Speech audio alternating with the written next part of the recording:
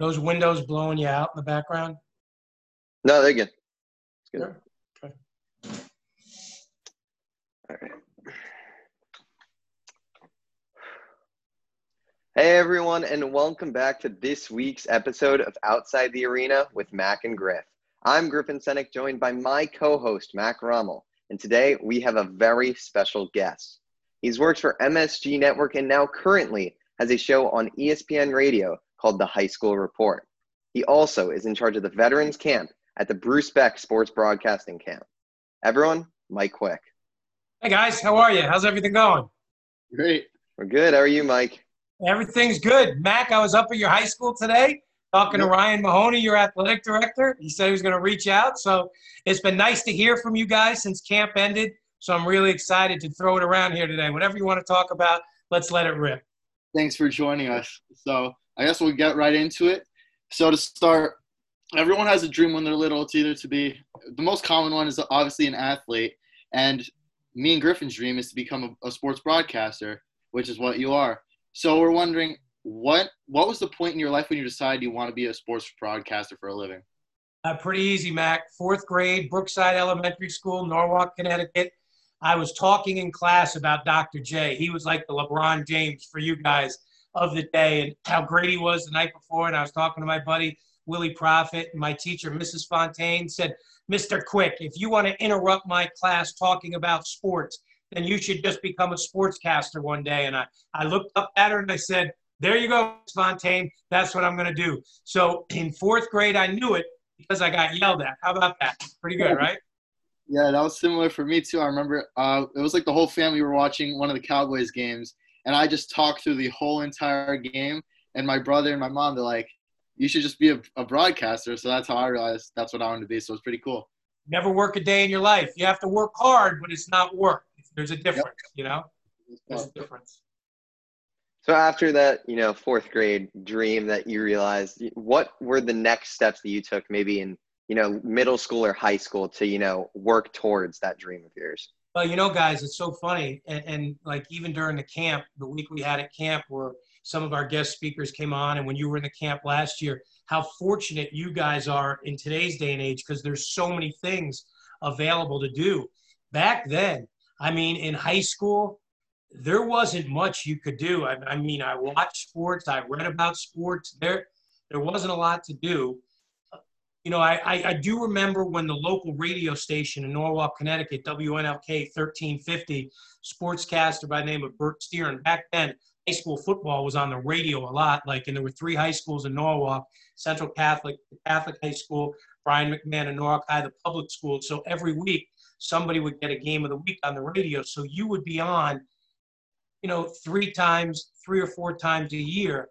And when he would come up to school to talk to the coaches, I would always kind of hang around. I was nervous when he was there.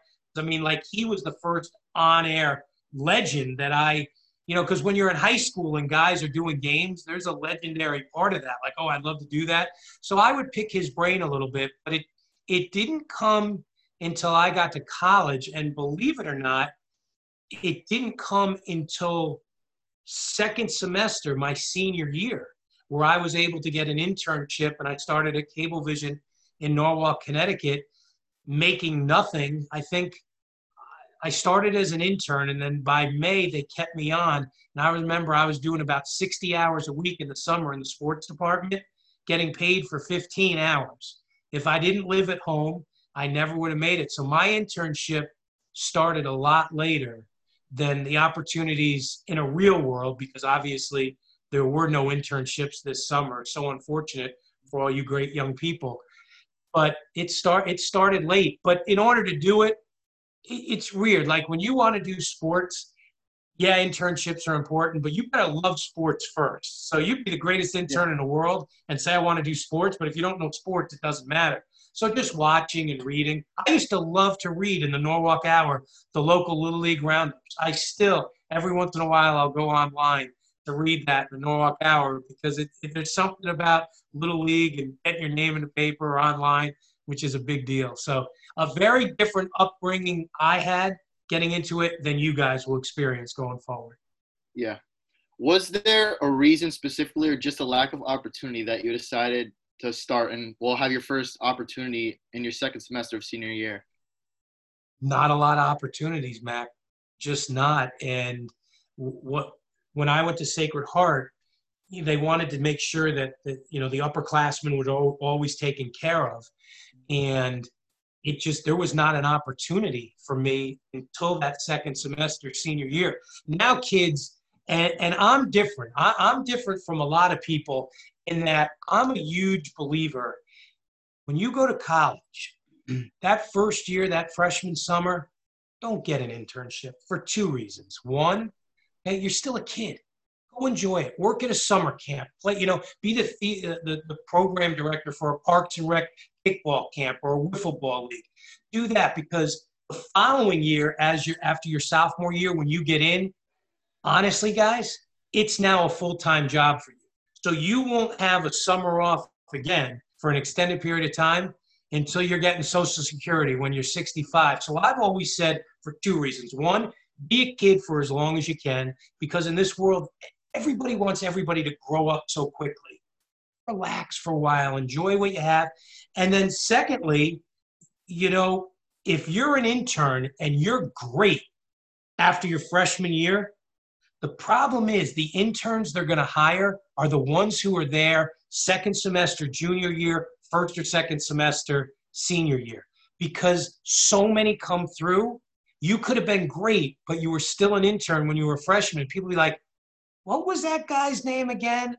Was it Mac Senyak or was it Griffin Romo? What was his? And then, so that's the reason I think, once you get into your sophomore year, that summer or during semester, give everything you have. But until then, be a kid. Be a kid. So I guess my next question then would be, once, you did finish college, what was, the first step or first, big job or something like that you landed that, really got you your start in the industry fully? Well, Griff, and here's the thing. It wasn't what I wanted to do. And I think that you've heard that from a lot of people through the years who have spoken at the camp and stuff. So it's called getting your foot in the door. So when I was an intern at Sacred Heart, I interned at Cablevision of Norwalk, Connecticut, 28 Cross Street, right next to the Metro North track. And there was now I wanted to be a sports guy, but there were no opportunities in sports. The only opportunity that was afforded at Cablevision then was a 15-hour-a-week studio camera operator job for a talk show called the Fairfield Exchange. And I would sit there and I'd listen to politicians talk. I'd watch people how to make the best Chinese food or the best pizza. You're behind the camera, you do 2 shows a day. But the second the show ended, I would go hang out in the sports department with Dennis Buckman. See, because I got my foot in the door, and if it wasn't for that studio camera opportunity on the Fairfield Exchange, I couldn't have hung out with Dennis Buckman. And by hanging out with Dennis, that's what we then turned into. For him, it was great. I was working 45 coming out of his budget. Cablevision wasn't paying me. But we had such a great local sportscast because I learned how to shoot. I learned how to edit, writing scripts, and the whole. So it worked out great in the door for a job I didn't want, but it's the greatest job I ever had because it was a springboard to all the other great things that happened. Yeah. So to follow up with that, I'd want to say, because I do at my school, I do some of the behind-the-scenes stuff too, and I'm starting to get into the on-camera stuff. Did you think you being behind the scenes, although not talking about sports, that helped you and you learned from them and how they talk and communicate to the camera? Awesome. Great question. I still say of all the shows I've done in my life, my favorite sports moment ever, up in Bridgeport, Connecticut, Brian McMahon High School at Warren Harding in Bridgeport at Hedges Field, dirt stadium, a little bit of grass, and a kid, Idris Price, in 1994, had an interception. It was 14-0. So here's the thing. Let me think like a player. Let me think like a producer. So McMahon's winning 14-0. You get a sense they're going to dominate this game. I then decide, well, if Harding scores, I've only got a minute to show the highlights. Well, I knew the McMahon first 2 touchdowns were long runs, so you put them together, it's about 30 seconds worth of highlights. If Harding scores to make it 14-7, that's kind of a useless highlight. We really don't need it because if it ends 14, So what I did was, let me play down in distance. I went to the other end of the field. Harding was driving. They were on the McMahon 30. Fumble, Idris Price picks it up. Now, all the other media people are in the end zone that Harding was coming towards. I'm 70 yards the other way in the back of the end zone. Number 45, Idris Price, Old Miss jersey, half shirt, stomach ripped, and picks up the fumble and just runs at me like it's NFL films. Until that moment, it is still not any show I ever did. It's that camera moment, because it was the first day I said, let me think. I've got to shoot this the best way it is to edit it. And it happened that day. And I have taught so many young people, understand the game, understand down and distance. Make sure you're situated where you think is the best. And that's a great question. But my favorite moment is as a cameraman. And I do think, as you guys go on in this business, I think it's very important to have a wonderful working relationship with an editor. Cameramen should know how editors think. Editors should know how cameramen think. And it's the job of the producer / on-air person to make sure they all mesh. So the more you can do behind the scenes, guys, the better it will make you in front of the camera. So obviously, you have that behind the scenes, but, your goal is obviously to be in front of the camera. You want to be, on air. So after, your work at the station, with the camera, what was, your next step or your big break towards getting that on air role? Pretty simple, Griff. So I was, again, at Cablevision, and Dennis Buckman, the sports director I told you, went away. So they still wanted me to shoot, edit, and write all this copy. And all of a sudden, doing this, and they bring in a guy from WNLK radio to do it on the show. Like, he sits there behind the desk because he wanted to be on camera. But I was like, whoa, hold on. So I did this for Dennis was away for 2 weeks. So I worked 7 days a week. And on the 5th day, I went to the news director. I said, this is ridiculous. I'm doing all this guy's work, and he's getting the on-air credit. I can do this. And the news director happened to be taking a vacation the following week. And the assistant news director heard it. And they're like, you know what? Give it a shot. See what you think. See what you can do. And I went on there, and that's how I got my first on-air opportunity. And then what I did was I was like, okay, I really like this. So we used to do Cablevision would do a Fairfield County game of the week. And I had seen, on Cablevision back then, games coming from out of Long Island. And they had a sideline reporter. And I said to them, and Dave Rabin was the producer, I said, how about a sideline reporter? He goes, we can't pay. I said, I don't care. And that following week, I started on the sideline. But my biggest on-air break by far was in '87 when I went to Coca-Cola High School Sports Week, which was on MSG Network. And Greg Gumbel was the host of the show. And I went there as a writer researcher. And Greg realized, wow, Mike knows he's out at these games and everything. And he said to the producer of the show, we should put him on air because he gives us credibility. And that's how so in '87, that was the big break. And then that show just got bigger and bigger and bigger. And Greg left to do more other things. Then Al Troutwig came in. I was his reporter for 3 years. And then when that went away, they brought me to the Garden. And then I created all the shows there at the Garden. So, yeah, it was kind of a three-pronged thing. Filled in for that guy because he was getting all the credit and I was doing all the work. Reached out to the producer, said, I want to be on the sidelines. And Greg Gumbel said, let's put this guy on the air. So that's how it started.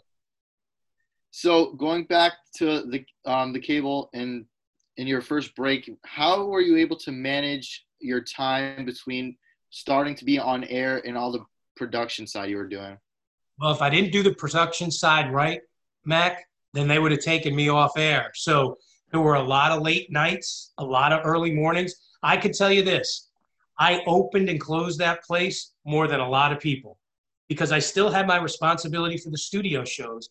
But in order to keep Dennis Buckman happy, I still had to make sure I was doing all my things. And then selfishly for me, if that stuff wasn't right, then I was never going to get the on-air opportunity. So in a 24-hour day back at Cablevision, and if you think about it, the talk show was an hour, and we had to do a half hour of wraparounds. So I literally was doing maybe 7 hours in the studio of camera work. The rest of it was all sports.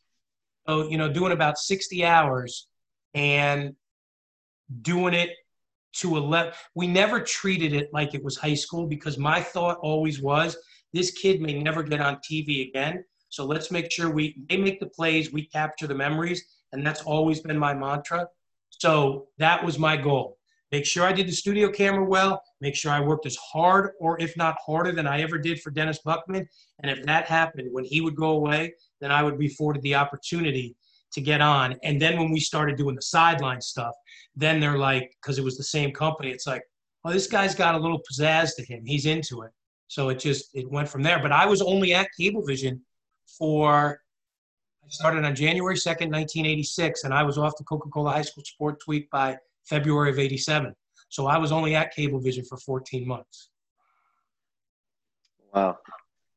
While at Cablevision, did you ever feel like there was a point, like a low point for you where, you felt like maybe this isn't worth it, or you felt like you might, feel like giving up the dream of being a sports broadcaster? Absolutely. And that's why I went to the news director and said, why is this guy doing this and not me? I'm better than him on air already, and you're letting him because he has a radio show? So that was Griff, it's a great question. And part of me said, if they don't allow me to do this, I'm done. But I didn't want to let Dennis down. And I didn't want to let my dreams down. But Griff, I definitely thought of that. Like, I'm working 60 hours a week. You know what it'd be? It'd be like an athlete. You're practicing all week, and you're better than the guys who are in front of you, and they don't even let you dress for the game. So yeah, there was some frustration, but the news director went away, and thankfully the assistant news director heard my plea that day and said, go for it. And it worked out. Really did. So looking back to Cablevision, all that stuff, I feel like, to me, not just with you, and I feel like all broadcasters, it takes a lot of time before you get anywhere near where you want to be with your goals. Do you feel like you could have switched or done anything differently that could have got you to where you are today differently or faster? Yeah, not lost my hair. No, I wouldn't change my career for anything, guys. A lot of people would say to me, oh, you need to move on to do college or pro. I loved what I did because I think anytime the show came on, kids were getting to see themselves and have a keepsake for a lifetime. Like, it is amazing in the last year or two since I've been out of the TV thing, when I'd run into guys and, you just kind of thought, oh, I hope they like it. And especially basketball guys, excuse me, will tell me to get on that show Tuesday night, it was like validation that you were a great player. Like, to get on the high school weekly show was because you have to remember, back then there's no internet, there's none of that. So the only place, every once in a while, maybe, Bruce might do a highlight here or there, a couple other set, but every week we had 26 minutes of highlights. And it just, I didn't realize, I hoped it, but I've realized, especially in the last 3 years, how much it meant to young boys and girls to be on that show. I did not realize that. And that was pretty cool. So obviously you did, a lot of work with MSG, but when was the point, or, what was the exact timeline, I guess, from, moving from MSG to now doing the show on ESPN Radio? Well, it's, excuse me, I got a wicked allergies. That was kind of out of, like my main job now, I work for a company, Lantec. We're the largest sports construction company on the East Coast. And Marty Lyons, the former legendary Jet, brought me in because he said, a lot of people, get us into these schools. So that's my job. But in 2016, August 11th at 5:15, I had worked between the Garden and MSG Varsity for 22 years. I got a phone call to tell me they didn't want me back. A new company bought it, and I was told by our people inside, for 8 months, there's nothing to worry about, you're coming back. And then I got a call from those same people, 22 years. Those people had jobs there because of what I did to pave the way, and they let me go. So the president of ESPN Radio, Tim McCarthy, great guy, Pearl River guy, lives in northern New Jersey now, really loves the whole high school thing, especially those Catholic schools up in northern New Jersey. Iona Prep, Stepanak, Cardinal Hayes, things like that, St. Anthony's. They loved it. They said, would you like to do a show? I said, yeah, I'd love to. So, I've done that 4 years. The goal is if there's football coming back to do it again. You never want to be wrong, but guys, I pray I'm wrong, but I don't see how I'm going to be. I don't know how high school's going to play football in the fall. I mean, if the Big Ten can't play football, how are the high schools going to play football? So, but if there is, the goal is to do a show. That's great. So going back to that phone call you received when they were letting you go after them telling you that you were going to stay with them, how did that feel, and how did your family react to that? Well, that was tough. My my wife Jackie works at the Garden, so it's like, we're going to figure it out. We'll figure it out. She goes, and remember, Marty Lyons brought me over to Land Tech a month before that happened. So I still had a job. It was just different from the job I did. But my kids were devastated because that's what Katie and Brian knew. Like that's all they knew. Like, they knew names of kids they covered. They knew Don Bosco and Chaminade. Like they knew, and they were young and they took it hard. They took it hard. But I think the one who took it the hardest was my sister, Tara. She just burst into tears, like when I called her. But, my son, Brian, guys, me from the camp. I don't know technology well, but Brian did say on the day it became official that I was let go, he said for a while it was trending on Twitter, bring back Mike Quick.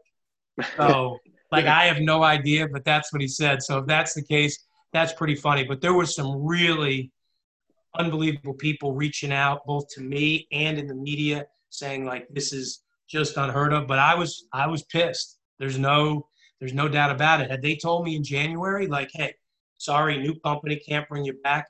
But as late as the 8th, August 8th, nothing to worry about. And then the thing too is, and you guys, I tell you this all the time, you want to be great communicators. You don't want to be type, or you want to talk to people. The fact that for 22 years that I did what I did, and I found out via phone call, that was gutless. It was gutless. It was. But enough about them, because that thing fell apart as soon as I left anyway. So there you go. Well, I guess something that you could say hasn't fallen apart in recent years, obviously the Bruce Beck sports broadcasting camp. How did you meet Bruce, and, how long have you known him, and when did he, really contact you about potentially, joining the camp and running the veterans portion of it? Well, it's funny. My son, Brian, the other day, he texted me he emailed me some, text or email, and he goes, oh my God, I didn't even recognize this was Bruce. And it was a Christ the King, St. Anthony's, Jersey City basketball game from the Rothman Center on the campus of Teaneck University in Hackensack. And it was Bruce. Bruce was doing play-by-play, and I was doing color. I'm like, oh my God, he looks so young, doesn't even sound like him. I had hair. It's like, oh my God, how much things have changed. So Brian's like, I had no idea you've known Bruce that long. I said, no, bro, I've known Bruce since 1987. So I've known Bruce a long time.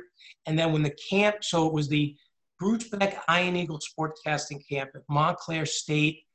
And I want to say, guys, it started in like 2000, maybe 2000, 2001.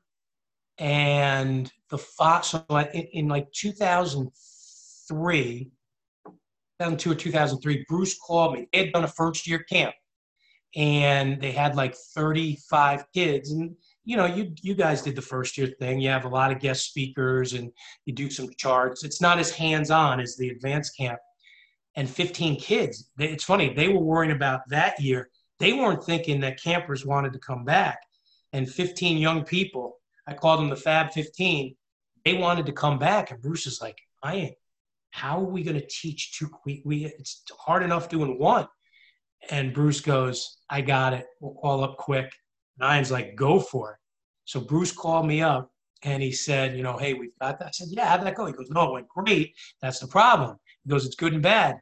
We didn't think kids were going to come back, but now we have to have an advanced camp. So I said, Bruce, I'd love to teach it. I'm honored that you're asking me to do it. And I said, but here's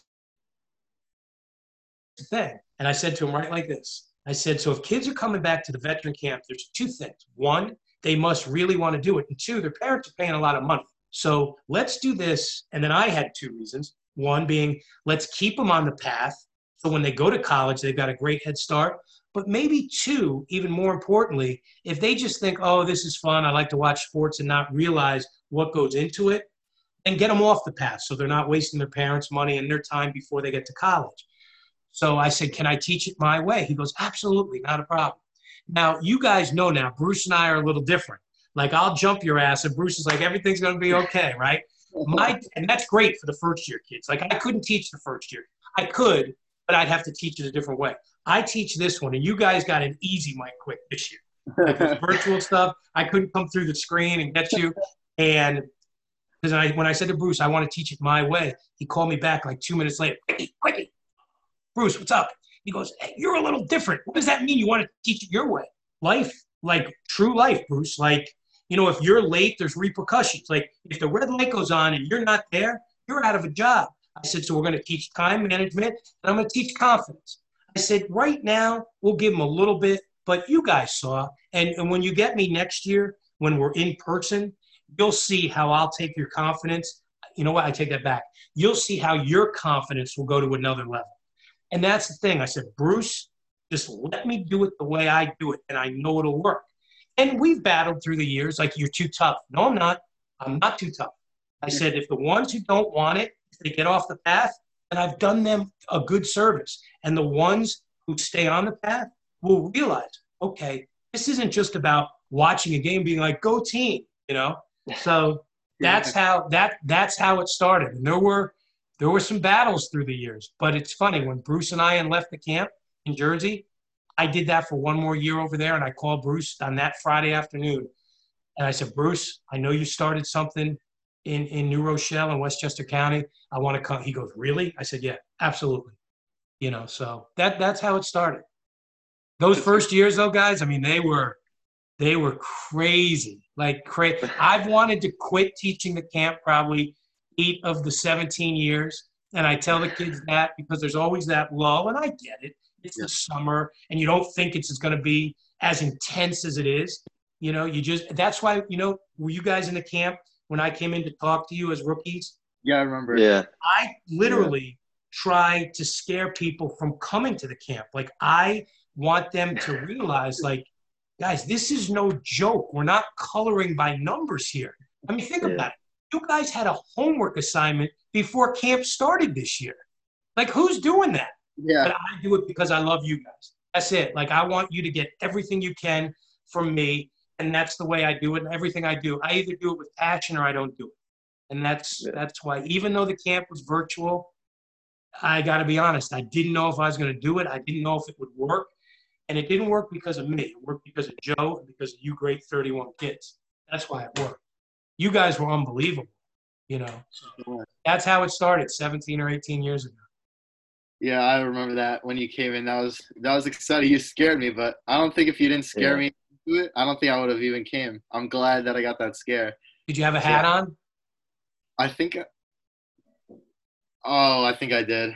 I like the people up with hats on if they're chewing gum. I think I had my Cowboys hat on. Yeah. I remember I was in the back and I was like talking to my friend, and you just started yelling. You were like, you know, I forget who was speaking, but you were like, give him attention. I was like scared, like, because Bruce was always like so nice, and you just walk in and you're like, you just tell me to shut up, and I wasn't expecting it. I was like, wait, crap. Griff, were you on your phone that day? Were you playing with your phone? Probably, honestly. I remember that. You were sitting, so if I'm looking at you, you were upper right-hand corner from me. And I said, if what you're doing is so important, then either apologize to these guys or you teach the class. Oh, I remember that. Yeah, I think that might have been me. I remember that. But look at that. You had the guts to take the class. Because you know why? You knew I was right. Yeah. Right? That's the thing. So that, and if now did I, because I only talked to you guys for like 5 minutes. Before that ended, did I come back and say something to you like, hey, great eye contact, way to bounce back? Did I do that? I don't think so.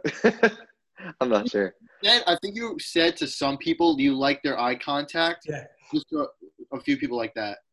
Yeah, because usually if I rip somebody, I'll make sure that I kind of watch them the rest of the class just to see, because usually when I go out the door, I always like to say to somebody, I rip, way to bounce back. That's what makes us great. You make a mistake, it's how you bounce back from it.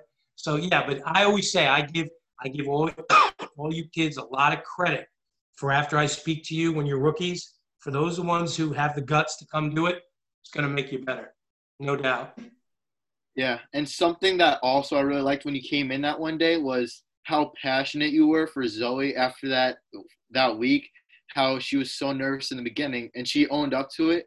And then at the end of the week, you're like, I don't know if I've ever seen someone progress as much as she did, and that I really enjoyed that. He was great. It is truly amazing from that first moment over there at Iona last year. And she was now, again, too, we had like 37 kids last year, and there were 2 girls in the class. Like I've always said, the more girls in the class, the better the class is. One of the girls, she was just thought she was a pretty girl and she was going to get by because she was pretty. Zoe, pretty girl, but has a chance to be great. Like I watched a Zoom that Zoe did with Eddie Kalegi a couple weeks ago. They said, I mean, she was unbelievable. Her confidence, and that's it. Like as long as I can give you one thing by that Friday afternoon that when you leave that you didn't have when you came in, and you'll see it a lot more in person about the confidence building. I'm all about building because if you're not confident, you can't do anything. Doesn't matter how much I teach you as a sportscaster. You have to believe in the guy in the mirror, the girl in the mirror. And that's what I said to Zoe. She was terrified when she got up to do her 20 seconds. I said, Zoe, here's what I want you to do. When you go home tonight, take your cell phone, look in the mirror, record yourself doing those 20 seconds into the mirror. She's like, what? So she did it, but she had no idea I was going to show it to class the next day. And when I showed it to class, it wasn't good, but nobody laughed. And I said, there you go. Okay. You just showed somebody your most personal place, your bathroom, and you videotaped it. Nobody laughed. So enough of the bullshit. You can do this. You can do this. And the fact that, so that's what we did that camp in July. And 6 weeks later, she's on ESPN2 calling the Little League World Series. It's only because I went after her that first day because I knew, see, the eyes never lie, guys. And I knew how much even though her body was telling me she was nervous and lacked the confidence, her eyes told me she could do it. So that's why I stayed on her. And Zoe's going to do this. There's no doubt in my mind because she's very talented and people really like her. And that helps. That's another thing in this business. There's a lot of people really talented, but they can be kind of jerk-offs. You know what? Be who you are. Not to say you can't have a bad day. Everybody has a bad day. But, say hello to people. Hold the door for people. Say thank you to people. It goes a long way. It really does. And when you're in this business, make sure if you're calling a game or working on an event and you're an announcer, sideline, play-by-play, color, when the event is over, make sure you swing by the truck or the control room to say thank you to everybody. That's really important. A lot of people do the game, just blow out.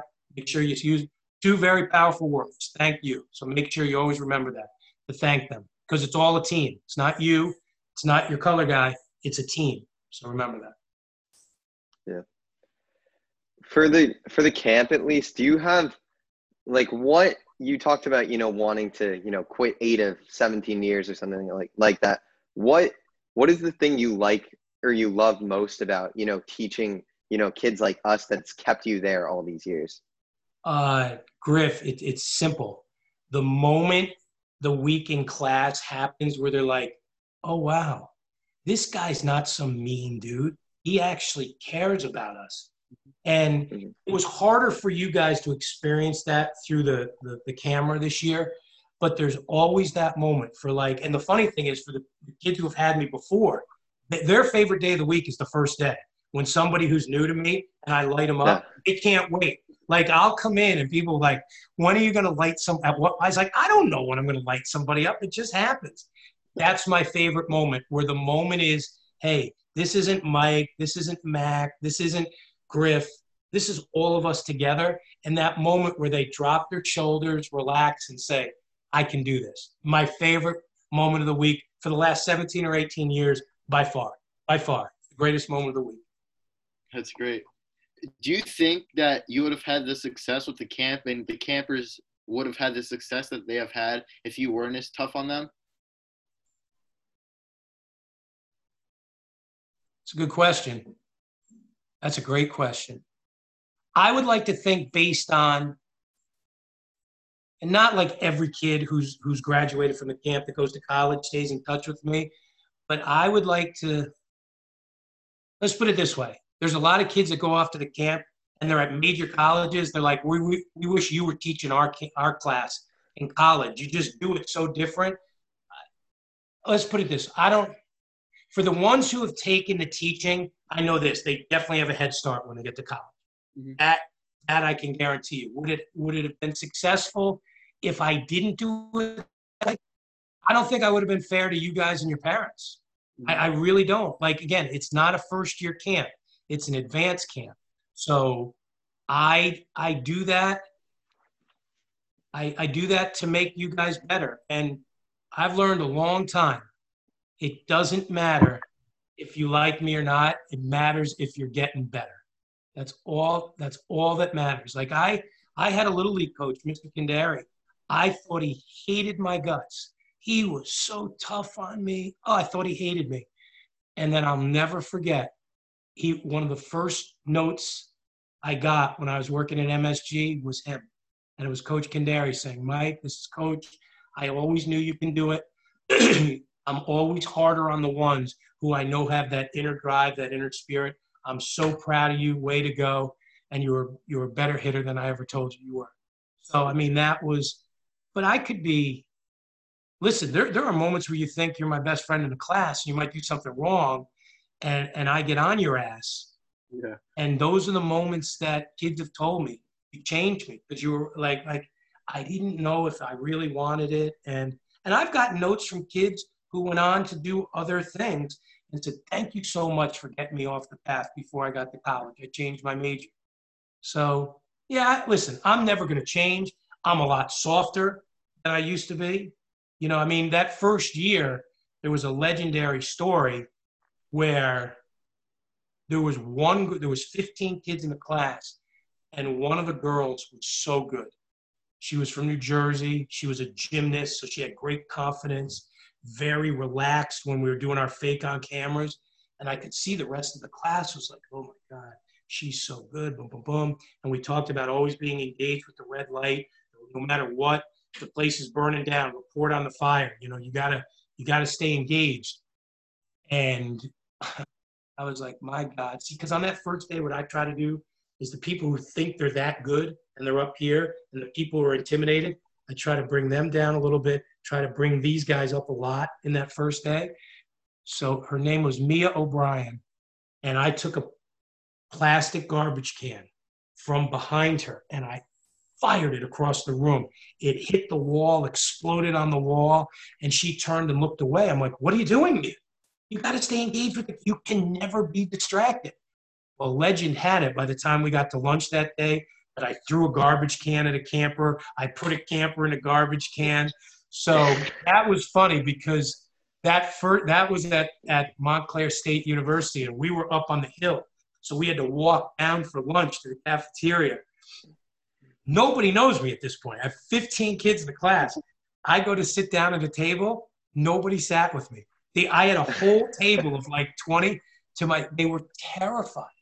Then the next day they're like, oh my God, wait a minute. So there was like the second year, it was funny because the group that had me the first year that came back, they're like, right away, as soon as we got there, 7:30 in the morning, when are you going to throw the garbage can? I'm like, I don't know if I'm throwing a garbage can. It just happened, you know? So we've had some fun moments, but they know, I think what happens is that the students that have had me before will say to the other students, listen, just get through the first half of the first day. Make sure you're on time. Make sure you're paying attention. And if you do that, you'll be his best friend. You know, and that's what it is. Yeah. I guess with time running out, one last question, you know, to anyone who's watching this or listening that, you know, hasn't done the camp or doesn't have, you know, too much experience, what would be your biggest piece of advice to them to help them, you know, maybe start their broadcasting careers, get more confident, you know, develop the skills they need to get a head start of everyone at this age? Make some mistakes. Get outside of your comfort zone, make some mistakes. Because once you make those mistakes, guys, and you realize, okay, I'm not bleeding, my back doesn't hurt, I didn't roll an ankle, I flubbed a word. That's what I would say. Make mistakes. It makes you better. Make sure you don't make mistakes in your preparation. You want to prepare to be perfect. But you heard me this year. I don't care if you flub a word. I could care less. It doesn't mean anything to me. Now, if we do it every second of every report, now we might want to do something other than talk on camera. But the more you prepare, and one of the things I've started asking kids lately is about taking tests. Have you ever feared going in taking a test? They're like, absolutely. When? Well, if I wasn't prepared. I said, what if you were prepared? Like, have you ever prepared for a test where you couldn't wait to take it? Like, absolutely. I said, how much better do you feel? How much more relaxed do you feel when you take the test and you're prepared? Same thing here. Prepare. Who cares if you make a mistake? That's what I mean. You guys have heard me say, look at you guys right here, like doing this stuff. Okay? You're outside the box. You're working on your interview skills. You're working on producer skills, arranging call times and Zoom, the coordinates. You're doing things. Probably 2 years ago, you probably never think I'm going to do a Zoom call, right? But you're doing it. So it makes you better all the time. Like, look at your eye contact during this. Like, I still don't know where to look, the camera. But like, your guys' eye contact is terrific. Your posture is terrific. Obviously, you rehearse some things before this, like, okay, I'm going to go, you're going to go, I'm going to go, you're going to go. So by doing this, you're getting better. And by doing this, you took a huge chance. You don't know, like, maybe the technology doesn't work today, but you tried it. You tried it. So you just became better today because you did a whole bunch of things. You were working as a producer, working as a host, working as a teammate, working as an interviewer. That's the thing.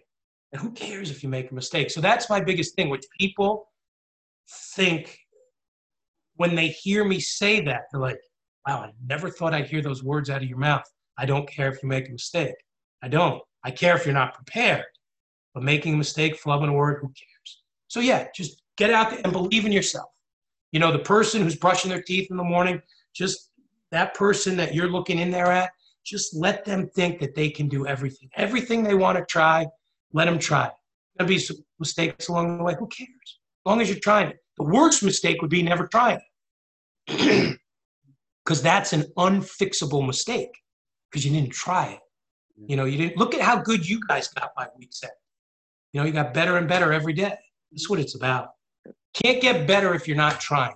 Can't get better if you're not making mistakes. Because if you're not making mistakes, you're just kind of going through the motion. That's it. That would be my advice. Thank you so much for the advice and everything coming on today, and especially just helping take care of me and Griffin and always being willing to help. Yeah. Really appreciate it. No doubt. The only thing I did wrong, racing home from Iona Prep, I had another meeting. And when I got here, I got back into the house at like 2:58. As you can see, I forgot to turn on the air. It's getting really hot in here. Yeah, I was just over there too. I had to get my senior pictures a few hours ago too. So. Oh, what time were you there? I was there at 12. Were you there? Oh my God! I pulled out at 11:49. Then I had to go over to New Rochelle City Hall and talk to the Parks Department. I was probably entering as you were leaving. Oh, that is crazy. It was sad. There's nobody in the parking lot. That school should be alive right now. Yeah, it's so crazy. Sad. I saw a few pictures on social media, like people practicing on the field there, so I was kind of surprised not to see anything. It was no. So you're going back on the 8th, right? For sure. I think it's the 3rd. 3rd? Griff, when are you going back? I'm the 8th. You're the 8th? Okay. The 8th, yeah. Things would be different. I remember I was walking through the halls. There's hand sanitizer outside every door. It's so different. Oh, it's crazy. It's just nuts. Pulling into that parking lot today, I was like, wow. I think it's hitting me more now because all the teams should be out practicing and everything right now. Like, I've been popping around to a bunch of schools just looking at fields and stuff. But, in the middle of June, there's usually not people on it. Today, pulling in there, I was like, wow, this is crazy. So different. Such a shame. Such a shame. Yeah. All right, guys. Well, listen, thank you so much. And wrap it up. Let me hear you guys wrap this up. All right. That will wrap things up here for this week's episode of Outside the Arena. As always, it was a pleasure having you on this week, Mike.